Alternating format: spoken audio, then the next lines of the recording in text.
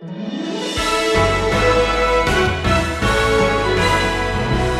the way, Marianne Williamson, in her Course in Miracles on Oprah's network now, having taught millions of people, here's what A Course in Miracles says about the crucified Lord, and I quote, "A slain Christ has no meaning. Do not make the pathetic error of clinging to the old rugged cross," end quote. My friend, a slain Christ has eternal meaning. Don't make the pathetic error of ignoring the old rugged cross. Paul said, God forbid that I should glory in anything except the cross of Jesus Christ.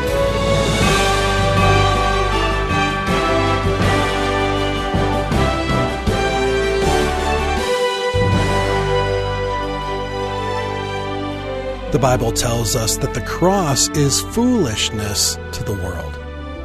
When he came to earth, he set his omnipotence and splendor aside to wear the garb of humanity. He lived in meekness and died in meekness. However, the testimony of God concerning his Son is unmistakable. Jesus Christ is God. He went to the cross to make our salvation possible. The Bible clarifies that believing in the Son of God is what God expects from you. In Stephen's message today, you'll see that while many people reject that truth, it's truth nonetheless. Now, if you've been with me in this series through Revelation chapters 4 and 5, following the first two hymns of heaven, in chapter 4, we arrived at chapter 5 to discover the Apostle John, who's broken into tears. He's weeping. He's weeping because there's no one capable of opening the scroll with 7 seals. John's audience, you remember, would know immediately that a 7-sealed scroll was a title deed. It was a last will and testament. No one was worthy to claim the title deed of earth. No one was powerful enough to carry out the last will and testament, as it were, of God the Father. But there was one who centuries earlier had come to earth to do the will of the Father and now will complete it.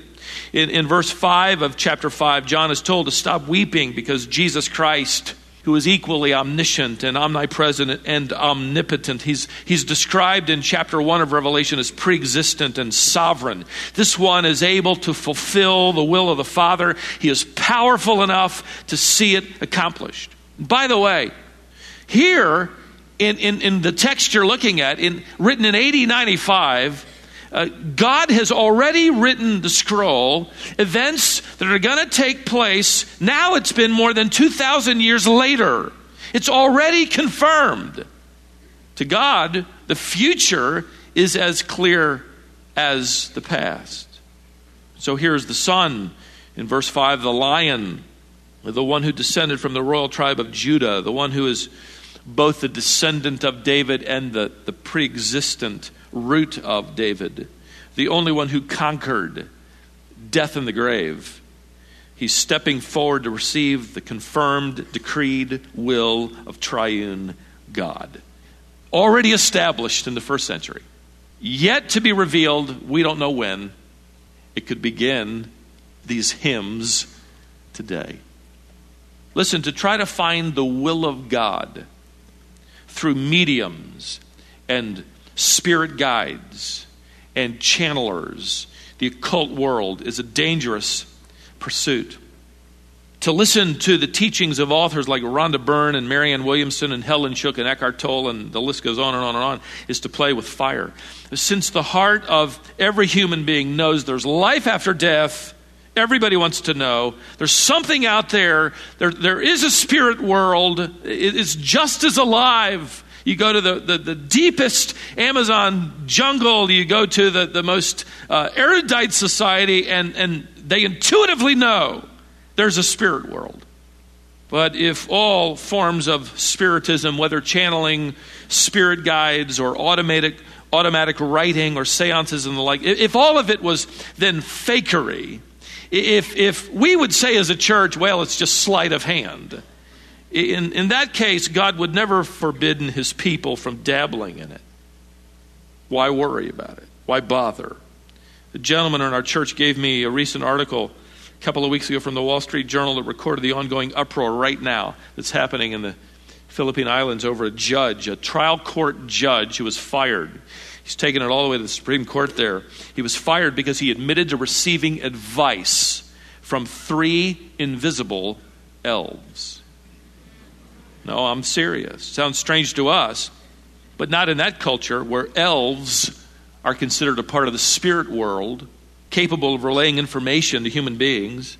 They have power, and that superstition dates all the way back to the 16th century in their culture. People in that culture make pilgrimages to places of supposed elf sightings.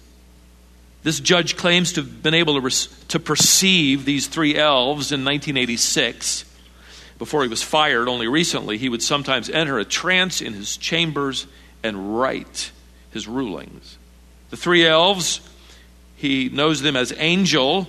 He says that's the neutral force. Armand, who is a benign influence. And Louis, whom this judge described as the King of Kings. Ladies and gentlemen, Satan, the angel of light, is alive and well. He has his hopes and plans. He and his dark kingdom also have the ability to deliver to open minds and hearts information about the past and events of the present and clues about things that just might happen in the future, deceiving many into believing they have tapped into something good. That's how that channeler, by the way, on television can come up with the nickname of your deceased uncle. The demonic world can communicate through their own network what happened in New York and Australia. That they see right now the vision boards of tens of thousands of women who are following Rhonda Byrne and The Secret, maneuvering for many of them whatever they can so that some of it comes true, so that those women can be further deceived. Listen, there's a reason why demonized people in the New Testament immediately knew who Christ was and who the Apostle Paul was without ever having been introduced. They knew. Now, they do not know the future any more than you or I, for Satan and his demons are not omniscient, but they can read the times. They've had thousands of years of experience watching humanity at work and play with incredible skill.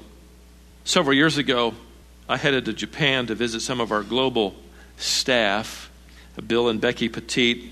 By the way, what a privilege to have in my class this semester at Shepherd Seminary that little boy who's now preparing for ministry. He's going back to Japan to pastor a church planted by his grandfather as soon as he graduates. Before I left, whenever I travel like this, it's my custom to get a Foot Locker and fill it with candy and games. For me. No, I mean for the missionaries. And then I leave it with them. And so I went to the store and I was surprised to see Ouija boards stacked. You ought to know that the makers of the Ouija board in 1922 went all the way to the Supreme Court claiming tax-exempt status for what they believed was a spiritual exercise. They called it a form of junior mediumship. I reread again on the web the article declaring the decision of the Supreme Court. They refused their argument. And so since then it has been sold as a game. If you have an Ouija board, throw it away. If you are reading tarot cards for fun, throw them away. You're playing with fire. If you read the horoscope in the newspapers like millions of other Americans just to sort of see if it's going to come true, stop. If you're calling 1-900-PSYCHIC, stop. Okay? Millions of people are calling every day. And the deception is widening. Stop flirting with a kingdom that is real and is out to deceive and destroy. God does not warn us because these things are innocent. Just read again 2 Kings chapter 1 on your own sometime. God doesn't forbid the activities of mediums and sorcerers and spiritists and astrologers because they're silly or just for fun, or they're really not true, or none of it ever happens. He warns us because they are a doorway that opens the heart and mind to the deceiver, the angel of light, the false teacher, the medium, the channeler, the erudite and articulate guest on television talk shows who say that you can create your own destiny, having gained knowledge from spirit guides, that your will can move the universe. For the believer, there is only one whose will we seek. There is only one to whom we pray. There is only one on whom we meditate. There is only one who controls the universe. There is only one who has revealed the future in the truth of Scripture as we pursue it. There is only one whose will we desire. Listen to the prophet Isaiah deal with the spiritual wanderings of his own people as he wrote this warning. When they say to you, consult the mediums and the spiritists who whisper and mutter, should not a people consult their God? Should they consult the dead on behalf of the living?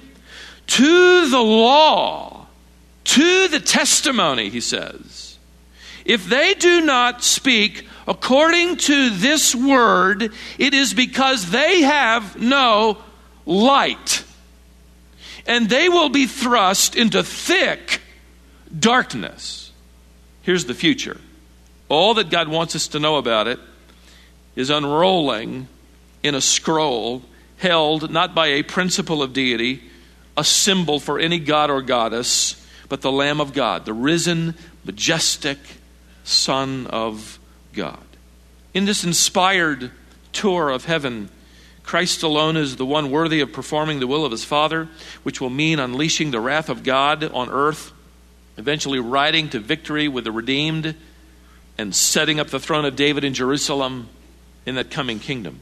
So John stops weeping as he sees Jesus Christ take the scroll. Notice in verse 8, and when he had taken the scroll, the 4 living creatures and the 24 elders, which represent the church, fell down before the Lamb.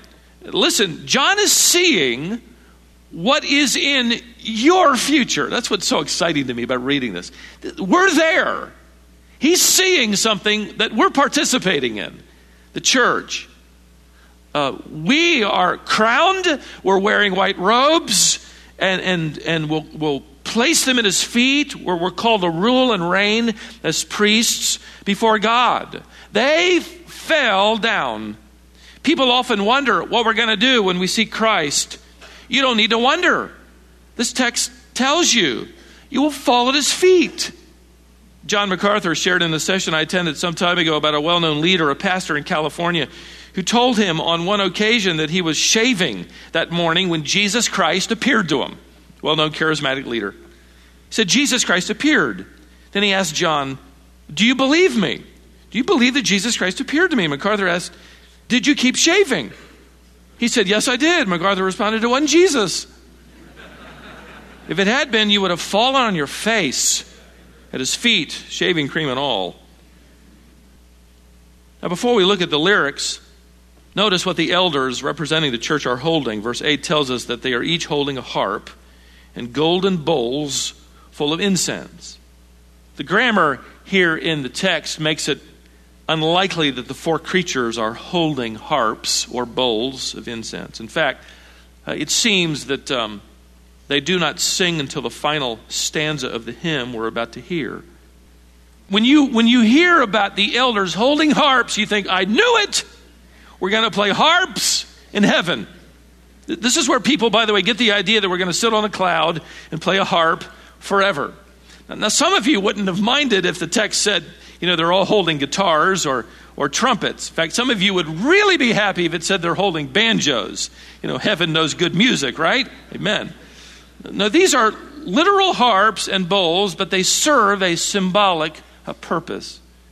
We're given some help in verse 8 by being told the symbolic nature of the golden bowls of incense. Notice, these are the prayers of the saints. Now, Roman Catholic interpreters would use this verse to prove that saints in heaven are serving today as mediators of prayers voiced on earth. And so we ought to be praying to the saints. And so you choose or pick your saint. Protestant author Randy Alcorn, in his book entitled Heaven, argues that saints in heaven are praying for people on earth. What both views miss, first of all, is the clear teaching in Scripture that there is only one mediator in heaven. And his name is Christ Jesus, 1 Timothy 2:5. Furthermore, this is not a picture of saints in heaven praying for saints on earth.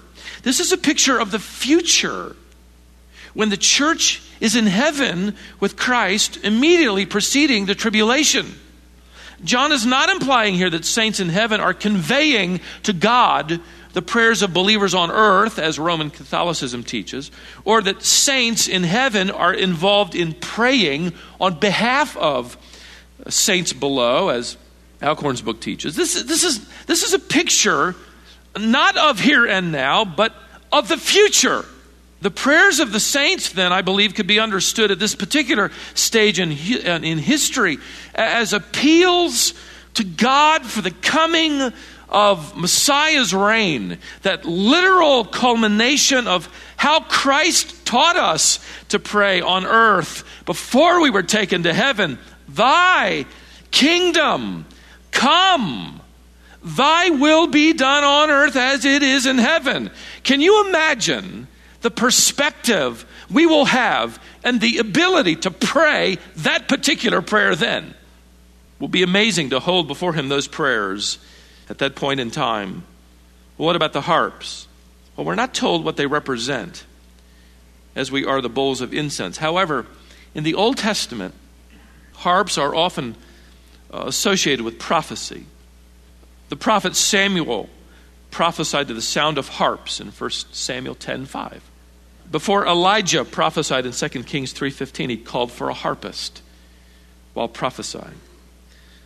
I agree with most evangelical scholars here that I have read that when you take together the harps and bowls, what seems to be indicated here is that all the prophets that have ever prophesied and all the prayers that God's people have ever prayed is finally and ultimately going to be fulfilled.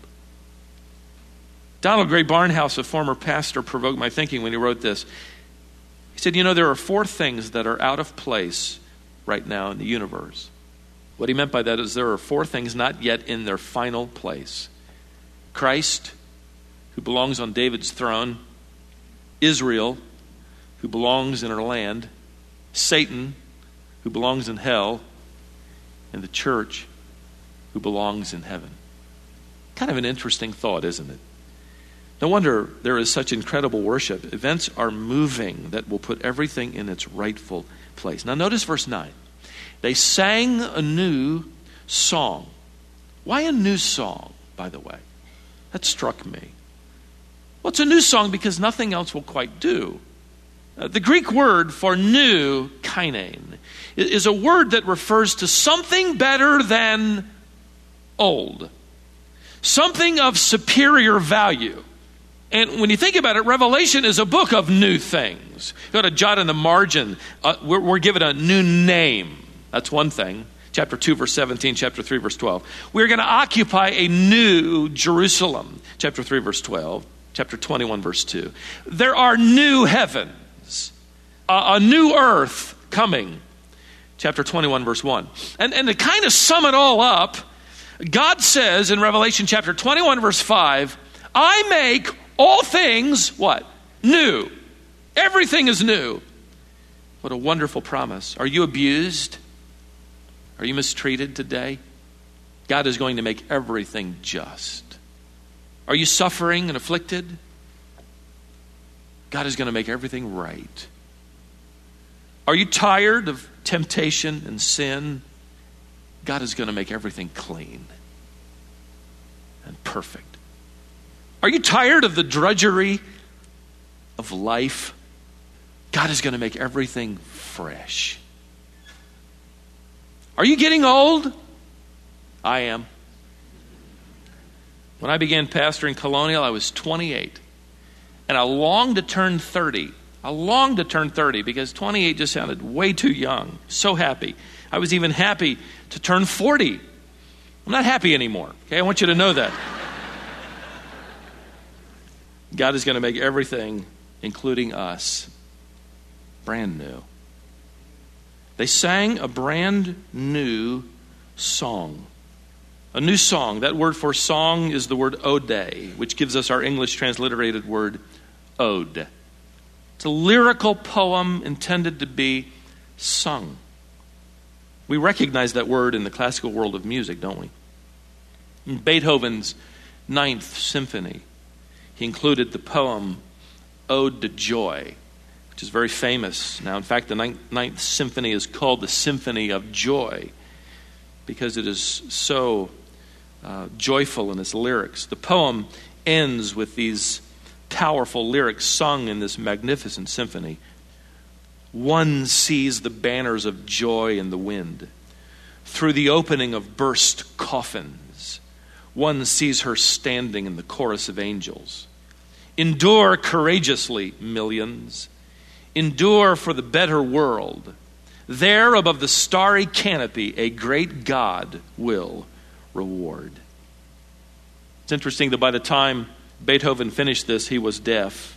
Never heard one note when it debuted with him conducting. There were 4 movements in it. After the second movement, people leapt to their feet and began to cheer.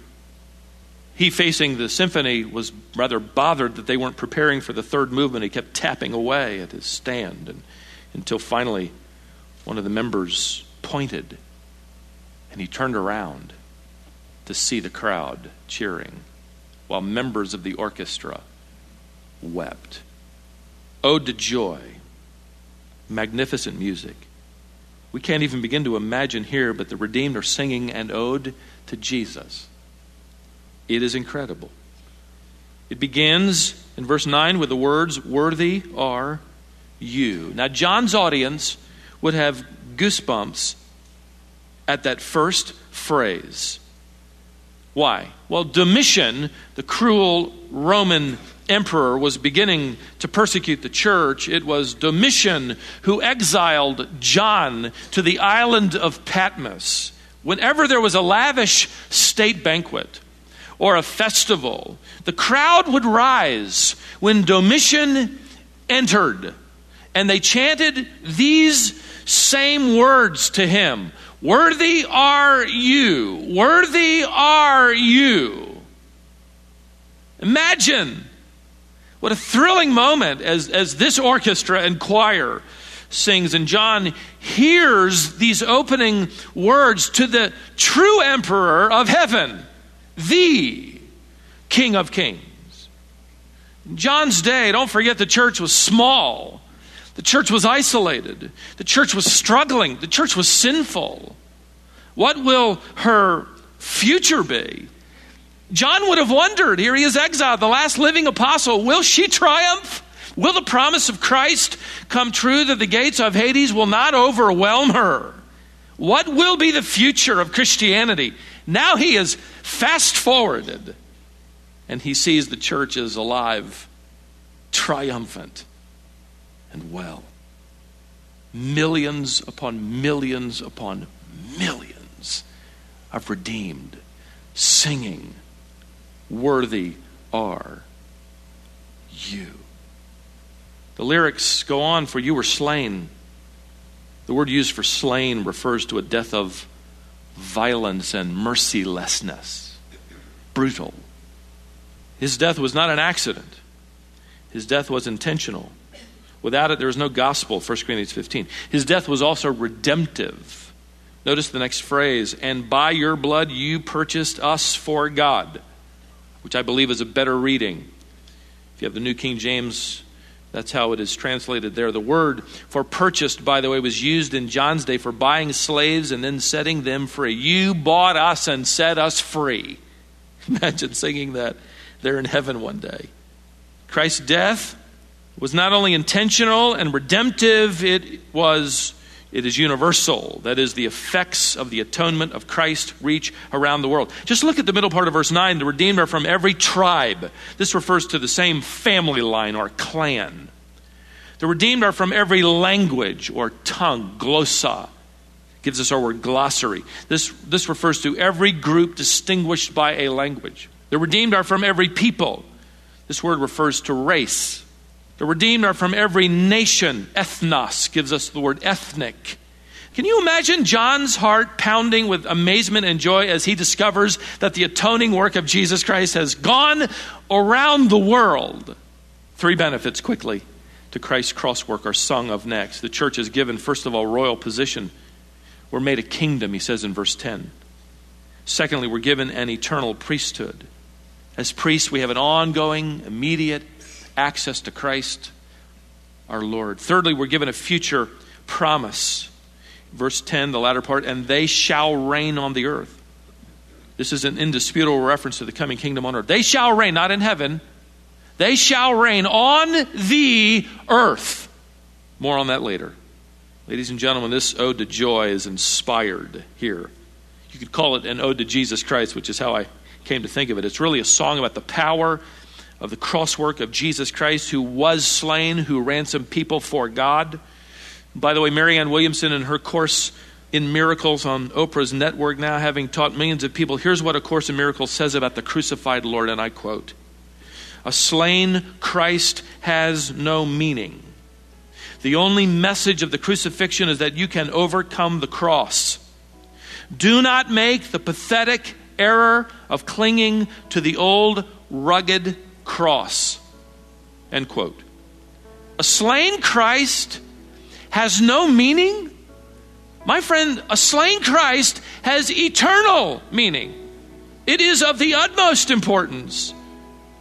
Don't make the pathetic error of clinging to the old rugged cross. Listen, don't make the pathetic error of ignoring the old rugged cross. That's the gospel.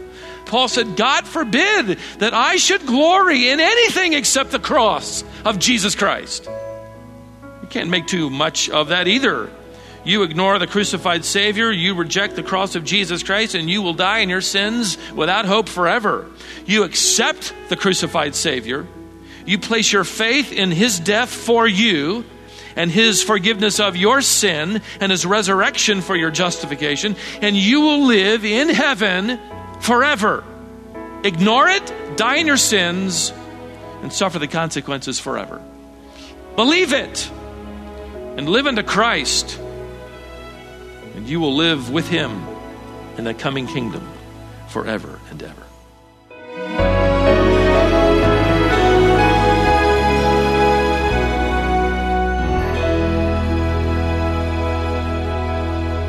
If you have any desire to enjoy eternity in heaven with God and avoid the consequences that come from being the enemy of God, place your faith in Jesus Christ and the message of the gospel revealed to us in the Bible.